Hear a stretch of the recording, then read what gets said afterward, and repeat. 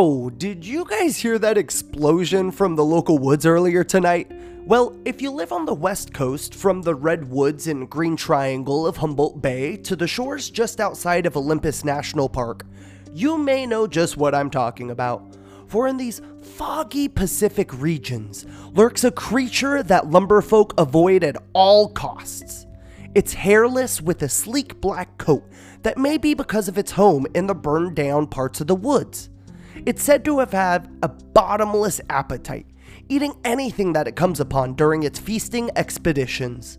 No predator can pierce its hide, not even the greatest rifles amongst men. The best sharpshooter in the West was said to have dropped dead after shooting this beast and having the bullet find its way back between his own eyes. So let's discover just what this creature is and the few descriptions we have from animal catalogs of the bizarre sort. Going back into the lumber woods with one of my favorite US foresters, William T. Cox. Even Paul Bunyan encountered this beast many times and was awakened in the night by its fiery explosions. So let's figure out just what the heck a Gumberoo is on this week's Tale from the Fringes.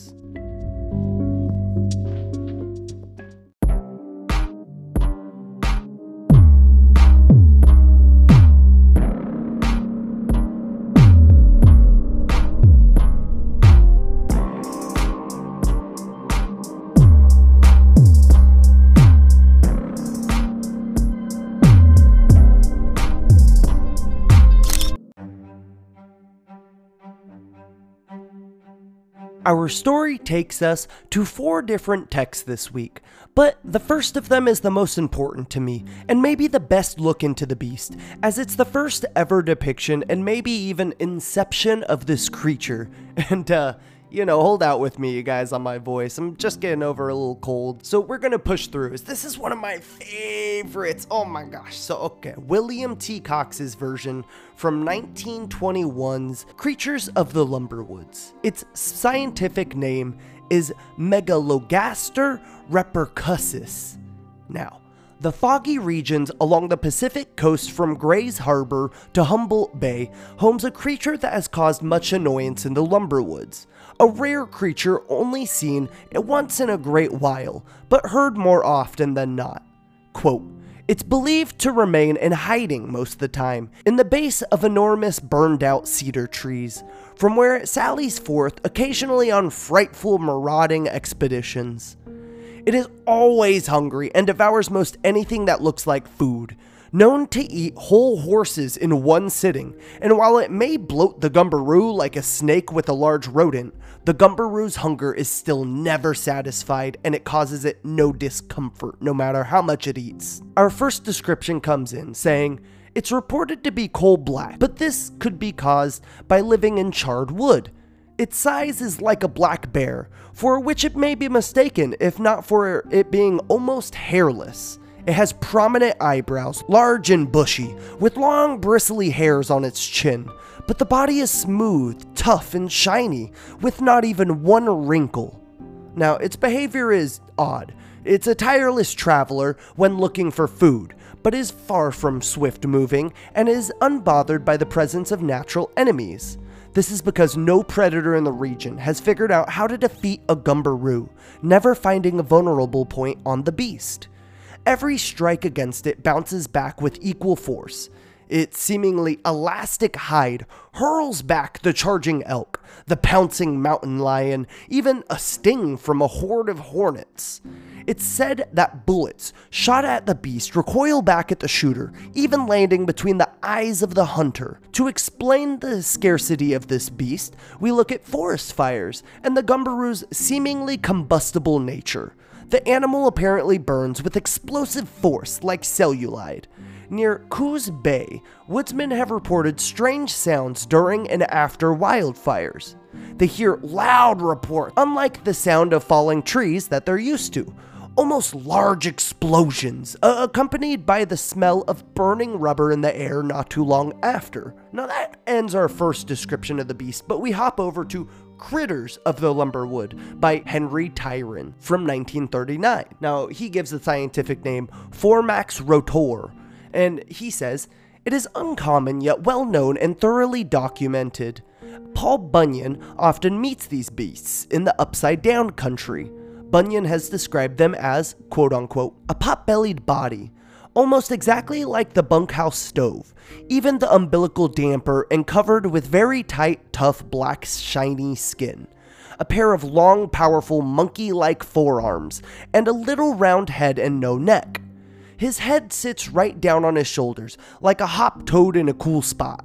He's got 3 bowed rear legs, each with a clawed foot clutching on an iron ball, the same as an iron stove. There's no speed in these rear legs, but they're handy for wading dumps. For real travel, he's got 8 pairs of strong, springy legs set around his middle. He's plenty rapid on these. He'll go onto a hilltop by swinging from branch to branch with his forelegs, then tossing them out a rod or two, landing sideways on middle legs and rolling over and over down the hill, moving faster than the eye can see. That's why he's so rarely observed. The hides from the middle legs used to make fine waterproof boats, but they're pretty scarce now, end quote. Now, we find some similarities as Tyron notes that they are most common in burnt lands and practically indestructible animals. Bullets always bounce off their taut hide, but extreme heats will make them swell up and eventually explode. A wildlife photographer at the time, S.W. Allen, actually got a photo of this creature, but when he developed the negatives, they exploded on him. And that ends that depiction. We hop over to a third one, Patricia Lauber's version from her 1969 Curious Critters. She says, the Gumberoo is found only in the burned land of the north, and those that wish to never meet these creatures should avoid these parts. The Gumberoo is a bit larger than a bear and shaped like a pot-belly stove. It has a tough, leathery hide that cannot be pierced, and no hunter should shoot at it, as the bullets may bounce back and strike the shooter. The only weakness it has is fire. Paul Bunyan and his men used to be awoken in the middle of the night by explosions caused by these creatures' death when a wildfire catches them. S.W. Allen is mentioned again with his famous photo of the creature, but it's noted that this was a mistake, since the photo caught fire during development and burned his whole shack to the ground.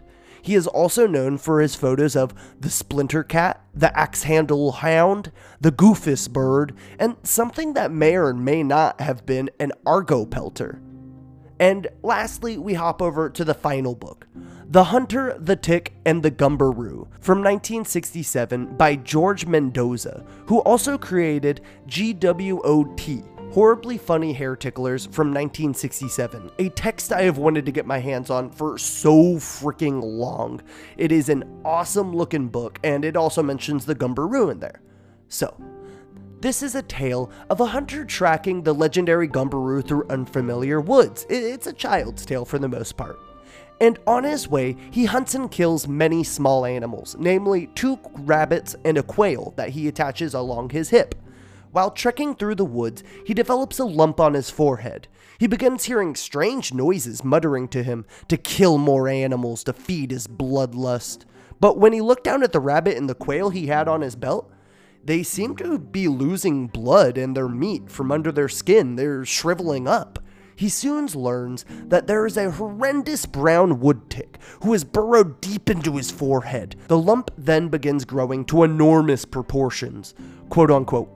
Every time he looks up to see the lump, it seems bear-like, with a thick, leathery black body that mushroomed out like a dark cloud above his head, end quote. For the Gumberoo he was seeking was in his head the whole time.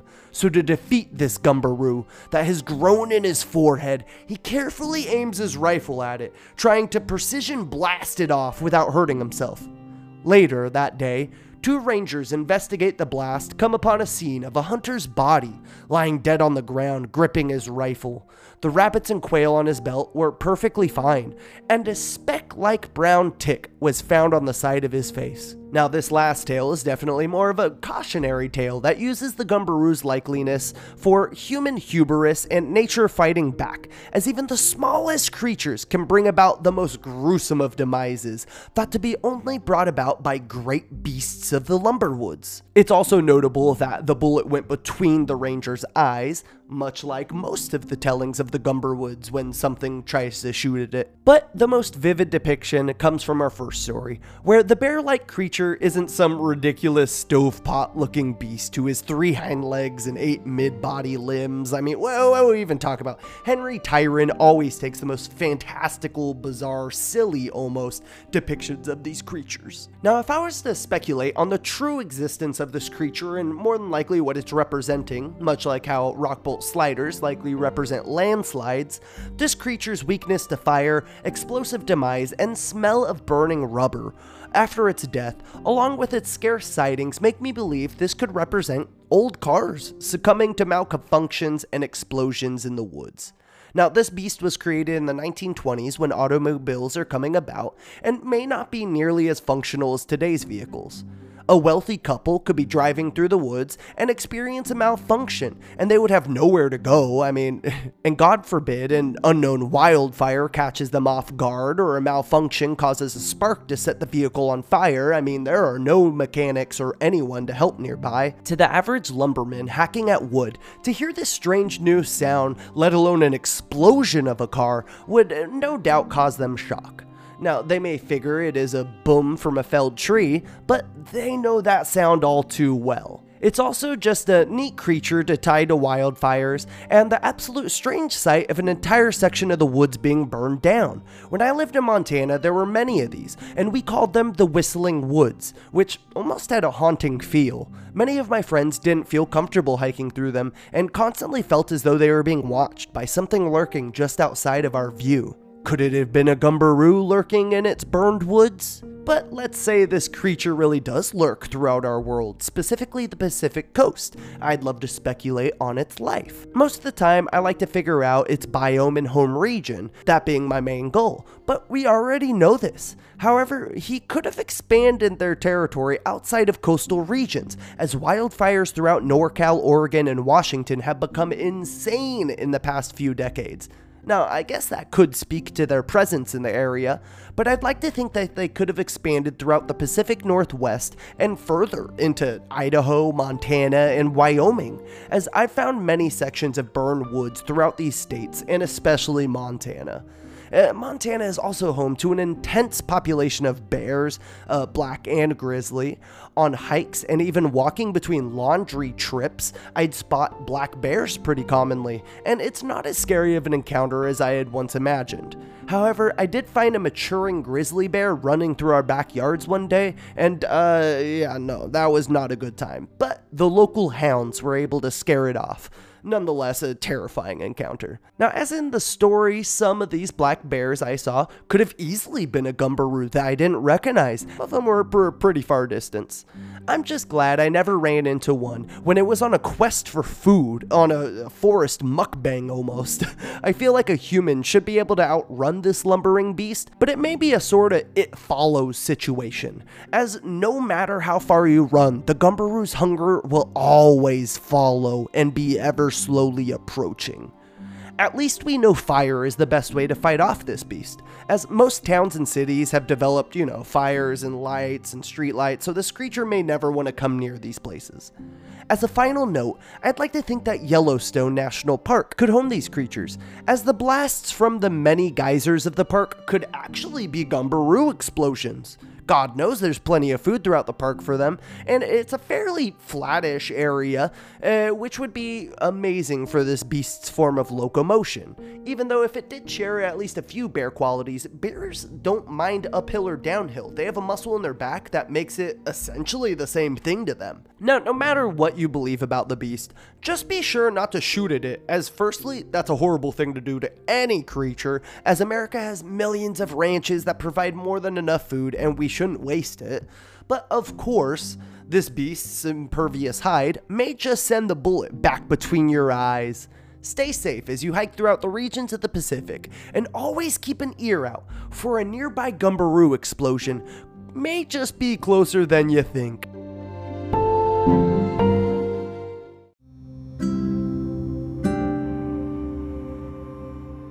Oh boy, that's one of my favorite cryptids throughout America, and while some die-hard cryptozoologists may hate the creatures of the Lumberwoods, which, fair is fair, they're not necessarily always real creatures, they could represent things that are larger than life, as much of folklore does, this goofy being will always live warmly in my heart, but hopefully not too warm.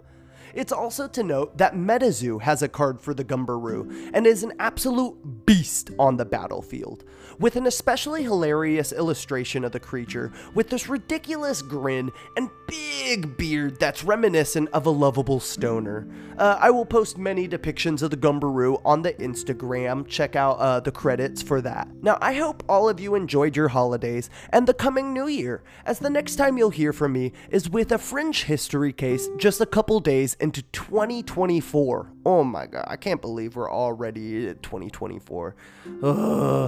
But I can't wait to be back with you guys in the future, as I have a more supernatural tale that includes a phenomenon spotted across America and even the whole world. So how did folks in Japan, Britain, and America all spot a creature that's not native to any of these places? And is there a supernatural explanation to this phenomenon?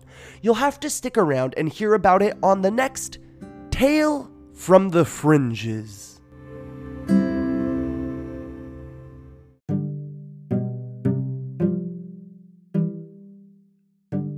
Fringe History is researched, written, and produced by me, Basti B.